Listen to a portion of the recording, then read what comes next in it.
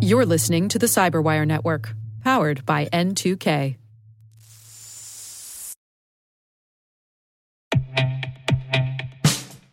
And now, a message from Cyberbit. Mastering cybersecurity is like mastering a sport. You build muscle memory through rigorous practice, then you train as a team to foster cohesion while operating under pressure. Like athletes, cybersecurity professionals thrive on hands-on simulation. But traditional courses, certifications, and open-source labs won't build you a winning team. You need Cyberbit. Cyberbit offers a hyper-realistic simulation environment for your SOC, IR, and C-suite to refine your skills, all using the market-leading SIMs, EDRs, firewalls, and WAFs they use every day. Cyberbit is offering Cyberwire listeners a free live-fire exercise. Sign up your team now at cyberbit.com/cyberwire.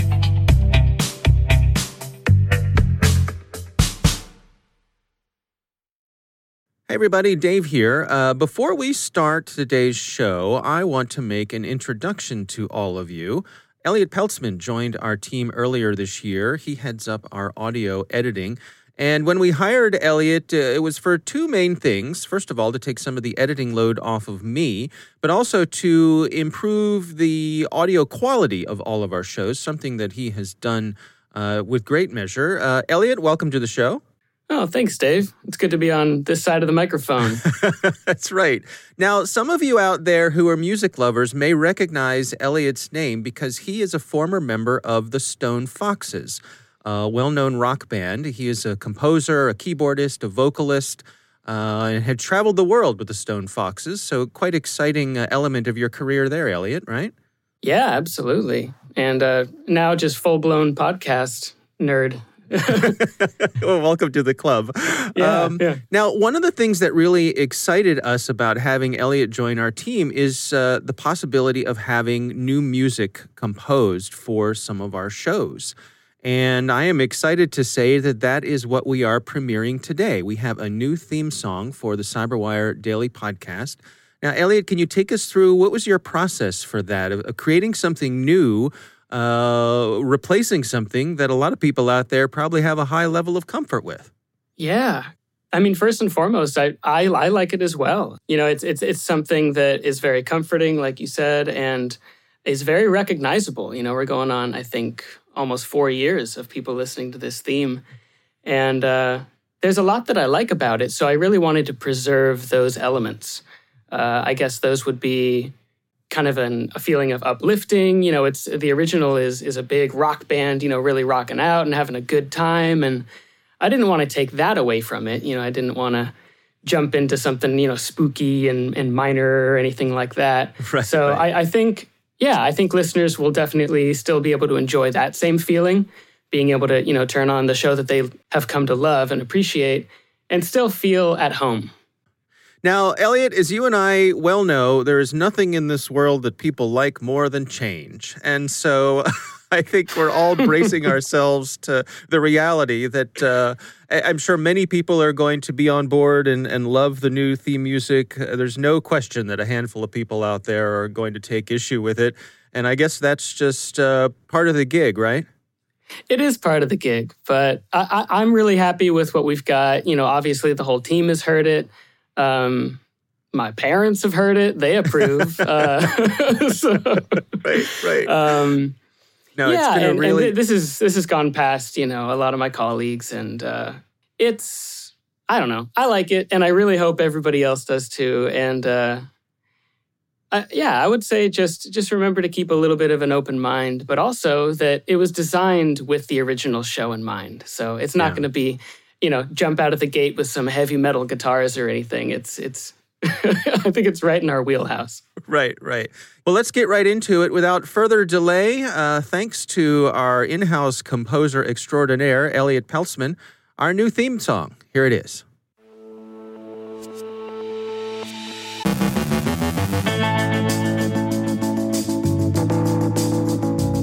North Korea harasses defectors. Researchers have been exploiting a bug in Emotet to inoculate systems against the malware for the past 6 months. CISA warns of Coney spear phishing. RedCurl APT conducts corporate espionage. The U.S. announces more restrictions on Huawei's access to U.S.-made chips. Chris Novak from Verizon on the evolving role of cyber insurance. Rick Howard on data loss prevention. And Australian schools are without email after an unpleasant experience with Reply All.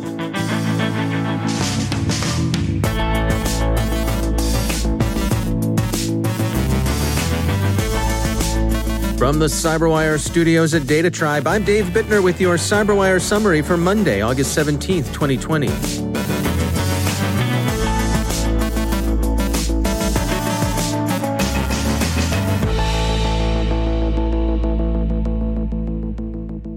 The Wall Street Journal reports that North Korea is engaging in a campaign of online harassment against former DPRK subjects who've defected to South Korea.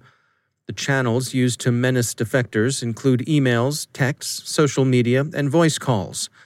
One defector told the Journal that he's been receiving spear-phishing emails since May, and another continued to receive intimidating phone calls even after switching phone numbers. ZDNet reports that researchers at Binary Defense discovered a bug in Emotet back in February that enabled them to develop what they describe as a combination of a kill switch and a vaccine for the Trojan. The flaw was introduced by Emotet's developers on February 6th, and it involved the way the malware uses a Windows registry key for persistence, as well as for various code checks during its execution. This key was predictable, since it was based on each device's volume serial number. Binary Defense researchers wrote a PowerShell script dubbed EmoCrash that generated a malformed version of this registry key and triggered a buffer overflow vulnerability during Emotet's installation, which would crash the malware before it finished installing. The crash also generated 2 easily detectable event logs, enabling defenders to identify systems where Emotet was incapacitated. Binary Defense worked with security research nonprofit Team Cymru to distribute the tool to national computer emergency response teams around the world. Everyone with knowledge of EmoCrash kept its existence secret to prevent the Emotet crew from finding out about it. Emotet's developers patched the flaw on August 6th, which is why Binary Defense is revealing the operation now. It's not clear if the developers found the flaw or fixed it by accident, but they were most likely aware that there was a bug somewhere in the code. The researchers don't know how many organizations deployed their tool since they intentionally didn't collect telemetry, but they believe EmoCrash made a significant dent in Emotet's operations over the past 6 months. The U.S. Cybersecurity and Infrastructure Security Agency warns of widespread use of malicious Microsoft Word documents carrying the Kony remote access Trojan as a payload. The documents contain VBA macros that can change the font color from light gray to black in order to trick users into enabling content, while using the command line to download Kony in the background. Kony has all the expected functionalities of a capable rat. The malware has in the past been linked to North Korean cyber operators, although CISA doesn't attribute this campaign to any specific actor. Group IB describes a previously undisclosed Russophone APT dubbed RedCurl, which has been conducting corporate espionage since at least 2018. The security firm has observed 26 attacks against 14 victim organizations distributed across Russia, Ukraine, Canada, Germany, the United Kingdom, and Norway. The group sends well-crafted spear-phishing emails, often posing as real HR employees and targeting specific departments within the companies. The emails contain links to download the group's custom Trojan, which is hosted on legitimate cloud infrastructure. The malware also uses legitimate cloud services to convey communication to the attacker's command and control server. Group IB thinks RedCurl is a hired gun, possibly working to collect business intelligence on behalf of victims' competitors. The researchers say, quote, "In all campaigns, RedCurl's main goal was to steal confidential corporate documents such as contracts, financial documents, employee personal records, and records of legal actions and facility construction." End quote. ThreatPost warns that a proof-of-concept exploit for 2 known bugs in Apache Struts 2 was published to GitHub on Friday. One of the vulnerabilities can lead to remote code execution, and users of Struts 2 are urged to update to the latest version. A U.S. executive order issued Friday takes note of ByteDance's acquisition of Musical.ly and the integration of that acquisition into TikTok. The order served notice that ByteDance had 90 days to divest itself of TikTok and to delete any data it had collected from U.S.-based users of TikTok and Musical.ly. The U.S. Commerce Department this morning announced more restrictions on Huawei's access to U.S.-made semiconductors. A new amendment to the Foreign-Produced Direct Product Rule applies the restrictions to any transactions, quote, where U.S. software or technology is the basis for a foreign-produced item that will be incorporated into or will be used in the production or development of any part, component, or equipment produced, purchased, or ordered by any Huawei entity on the entity list. Or, 2, when any Huawei entity on the entity list is a party to such a transaction, such as purchaser, intermediate consignee, ultimate consignee, or end user. End quote. The amendment also adds 38 additional Huawei affiliates from 21 countries to the entity list. The U.S. State Department said in a press release that the amendment will prevent Huawei from circumventing U.S. law through alternative chip production and provision of off-the-shelf chips produced with tools acquired from the United States. This measure follows the more limited expansion of the Foreign Direct Product Rule in May, which Huawei has continuously tried to evade.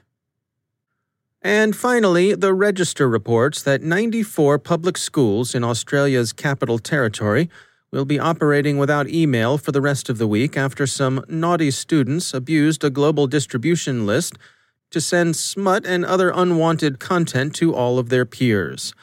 Many recipients of the emails used Reply All to complain about the issue, which further clogged up the system.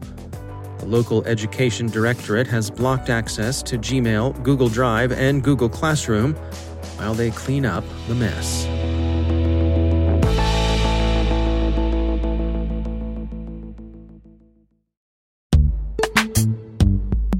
Every day, your IAM tech debt grows. Your multi-generational services struggle to work together. Building an identity fabric can fix this. It makes all your identity tooling stronger and allows you to connect any app to any service you want to use, with zero coding, zero maintenance, and zero app downtime. Strata's identity orchestration platform separates the identity logic from your applications, so you can optimize existing IAM tools and manage them in a single control plane. Now, every vendor, standard, and architecture work together. In short, building your identity fabric means you can secure your non-standard apps, keep your complex access policies, retire outdated IDPs, and modernize in record time. So build your fabric with Strata Identity and get rid of tech debt for good. Visit strata.io/cyberwire, share your identity priorities, and receive a pair of AirPods Pro. Offer valid for organizations over 5,000 employees. Connect today at strata.io/cyberwire.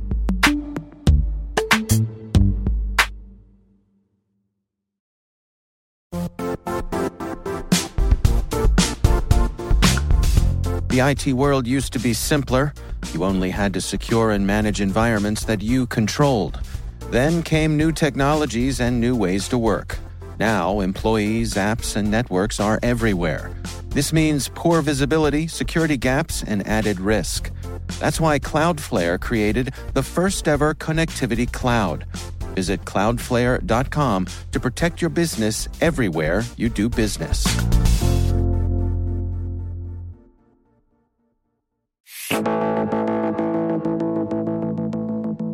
And joining me once again is Rick Howard. He is the CyberWire's chief analyst, also our chief security officer, and he is the host of the CSO Perspectives podcast. Rick, it's always great to have you back. Hey, Dave. So this week on CSO Perspectives, you are covering data loss protection. Let's dig in here. First of all, definitions. What does that mean? Well, that's a good question, right? It is not a universal answer. I don't think there's one clear answer of what everybody thinks, okay? And also, it's not clear what we should be doing, okay? I say that because it always comes down to this idea of a risk equation. And what I mean by that is we have tools and processes, that can help us reduce the impact to our organization. if a hacker steals or corrupts our data somehow. These things have been around forever, like creating backups in multiple locations, destroying unused data, labeling data that might be material, so at least we know what it is, and then encrypting it at rest and in transit and wherever the backups reside, right? But we still have to be aware of the business requirements. The risk of some of the data that flows through our networks getting out or getting destroyed has to be weighed against what the business leaders need to run the business. They might even understand the risk, but decide anyway that the more important task is to keep the business running at high velocity without any friction that I might inject because I need my DLP program to function. So I was talking to Tom Quinn about this yesterday. He is the CISO at T. Rowe Price. He's been there just over 4 years. And he's also one of our subject matter experts that comes to the hash table to discuss these kinds of issues. Here's what he said. You really need to understand what the business expects from its data, right? It may be more important to have the data be high velocity and moving where it needs to without a lot of restriction, even though it is sensitive. Data wants to be free, and the faster the velocity of data, the better. Often it's the better outcome because you want to get the right data at the right time to the right people. So velocity really does matter. But eventually, right, data needs to be opened, right? Data needs to be available to people to do the work that they can. Interesting stuff, Rick. What do you make of that? Well, I think the bottom line here is that, first, not all data is important, or at least as important as all the CISOs think it is, right? And even protecting the data that is may not overrule the business requirements to deliver it at high velocity. It makes me think back to my days in creative fields where there'd be this chart that's very popular. People would say, good, fast, cheap. Pick any two. It's right? Exactly right. Yeah. And I wonder, is there a version of that for what we're talking about here? Could it be safe, fast, cheap? Pick any two. I don't know if that works or not, but it's something to think about. Maybe it's going to be my new model going forward, right? I do think that as a CISO, I have to make the case to the business leader that this is something we need to do something about, this particular situation. And either I make the case to the business leader and we all decide that something has to be done, or I don't. And that's okay because he's the one running the business and he has to make that call. And I'm okay with that. Yeah, that's interesting. I mean, how much of... I don't know, covering your tail happens with these sorts of things too, where as the practical reality of the person who's the CISO being able to say, I told you guys, you didn't listen, right? I told you. I'm not going to admit here in public that I've used that in my own mind, all right? I told you about the risk, okay, and you guys decided not to do it, all right? So Yeah. All right, well, it's CSO Perspectives. It's part of CyberWire Pro. Do check it out. Rick Howard, thanks for joining us. Thank you, sir.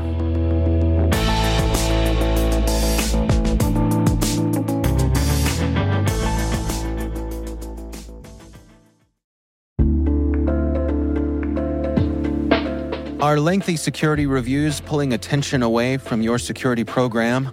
With the largest network of trust centers, Vanta can help you streamline security reviews to win customer trust, save time, and close deals fast. Proactively demonstrate security by showcasing key resources like your SOC 2 or ISO 27001 and provide real-time evidence for passing controls. And when a security questionnaire is required, Vanta takes the first pass for you. Visit vanta.com/cyber to take a self-serve tour. That's vanta.com/cyber.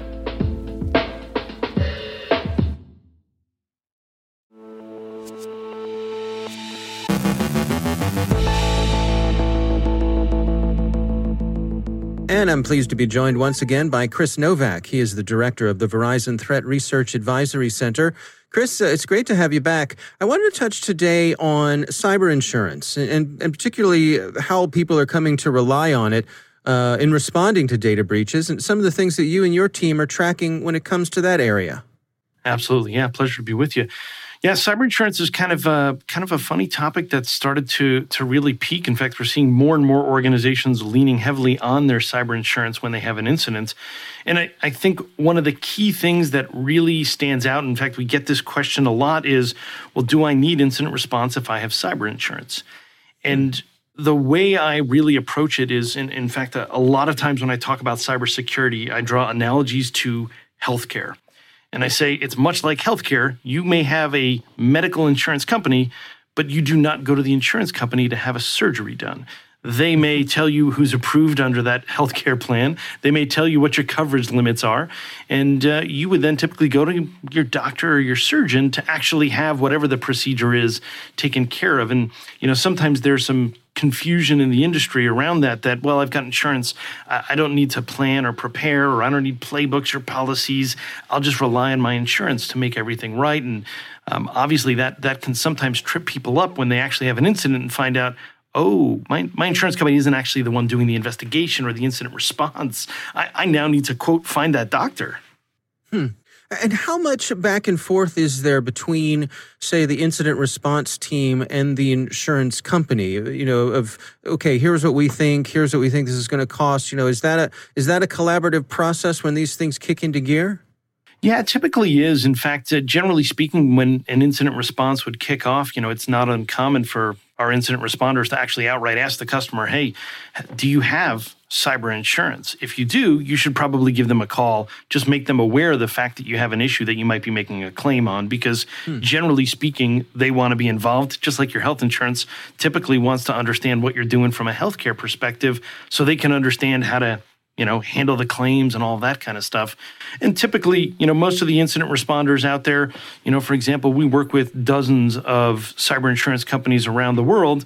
We're pre-vetted, so we know what the process typically looks like and help kind of guide our customers through it. But at the same time, their insurance company may have input that they want to impart as things go along in terms of understanding the size, the scope, and ultimately, obviously, like anything, they'd like to understand, the root cause as well to determine whether or not certain things may or may not be covered. To that point, do you have any tips for folks who are out there shopping around for cyber insurance? Any questions they should be sure to ask their insurance agents to make sure that what they think they're getting is what they're actually getting? Yeah, that's a great point. And one of the things that I always recommend organizations do is, just like, with healthcare insurance, you want to make sure that your healthcare insurance gives you the coverage that you want and feel that you need. So obviously you want to kick the tires on the coverage limits, understand any potential exclusions. And then also, if you're an organization that may have a global footprint, you want to understand whether or not it's going to cover you in all the places that you may actually have, people, data, and facilities. And then also, you want to make sure, just like in healthcare, if you have a doctor or a facility that you want to be able to use, you want to make sure that they're, quote, in network, if you will. You want to make sure that you don't run into a situation where you have a health scare or you have a cyber incident that pops up, only to find out that the incident responder you were planning to use isn't one that's working with your insurance company. So you always want to kind of bring those together. In fact, a lot of times what we'll even do is work collaboratively with a client and their insurance and say, hey, maybe we'll do a tabletop exercise or something like that together so that all the parties can kind of get a feel for what it looks like in the event of an actual live incident, how we would all actually work together and make that process as smooth as possible. Yeah, because the last thing anybody wants is surprises when you're in the midst of an incident. Exactly. Yeah. All right. Well, Chris Novak, thanks for joining us. Thank you.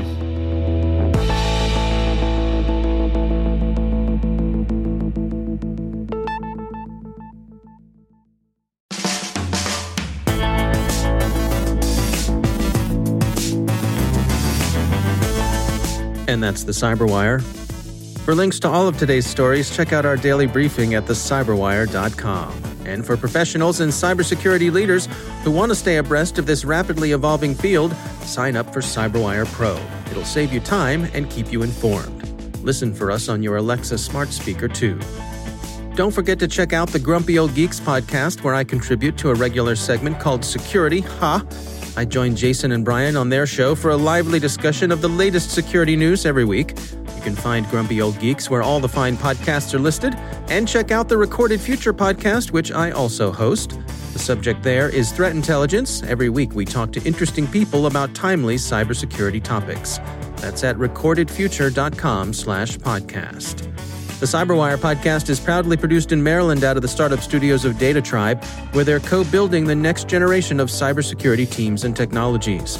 Our amazing Cyberwire team is Elliot Peltzman, Puru Prakash, Stefan Vaziri, Kelsey Bond, Tim Nodar, Joe Kerrigan, Carol Terrio, Ben Yellen, Nick Valecki, Gina Johnson, Bennett Moe, Chris Russell, John Petrick, Jennifer Ivan, Rick Howard, Peter Kilpie, and I'm Dave Bittner.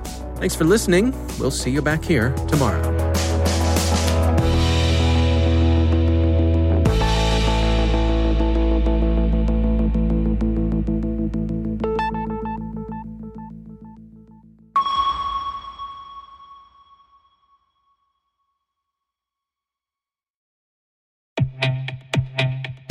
And now, a word from our sponsor, SpyCloud, the leader in operationalizing cybercrime analytics. Traditional threat intelligence is a thing of the past. Cyber criminals are stealing vast amounts of credentials, session cookies, and financial data every day, and it's hard to keep up. SpyCloud is the trusted partner businesses turn to fully understand their darknet exposure risk and neutralize threats before it's too late. SpyCloud alerts your organization as soon as an employee or customer's data appears on the dark net, so you can act faster than bad actors to prevent cyber attacks like ransomware, session hijacking, account takeover, and online fraud. With insights from the industry's largest repository of recaptured data, protect the digital identities and systems most important to your business. Get your free corporate darknet exposure report at spycloud.com/cyberwire and see what information criminals have in their hands today. That's spycloud.com/cyberwire.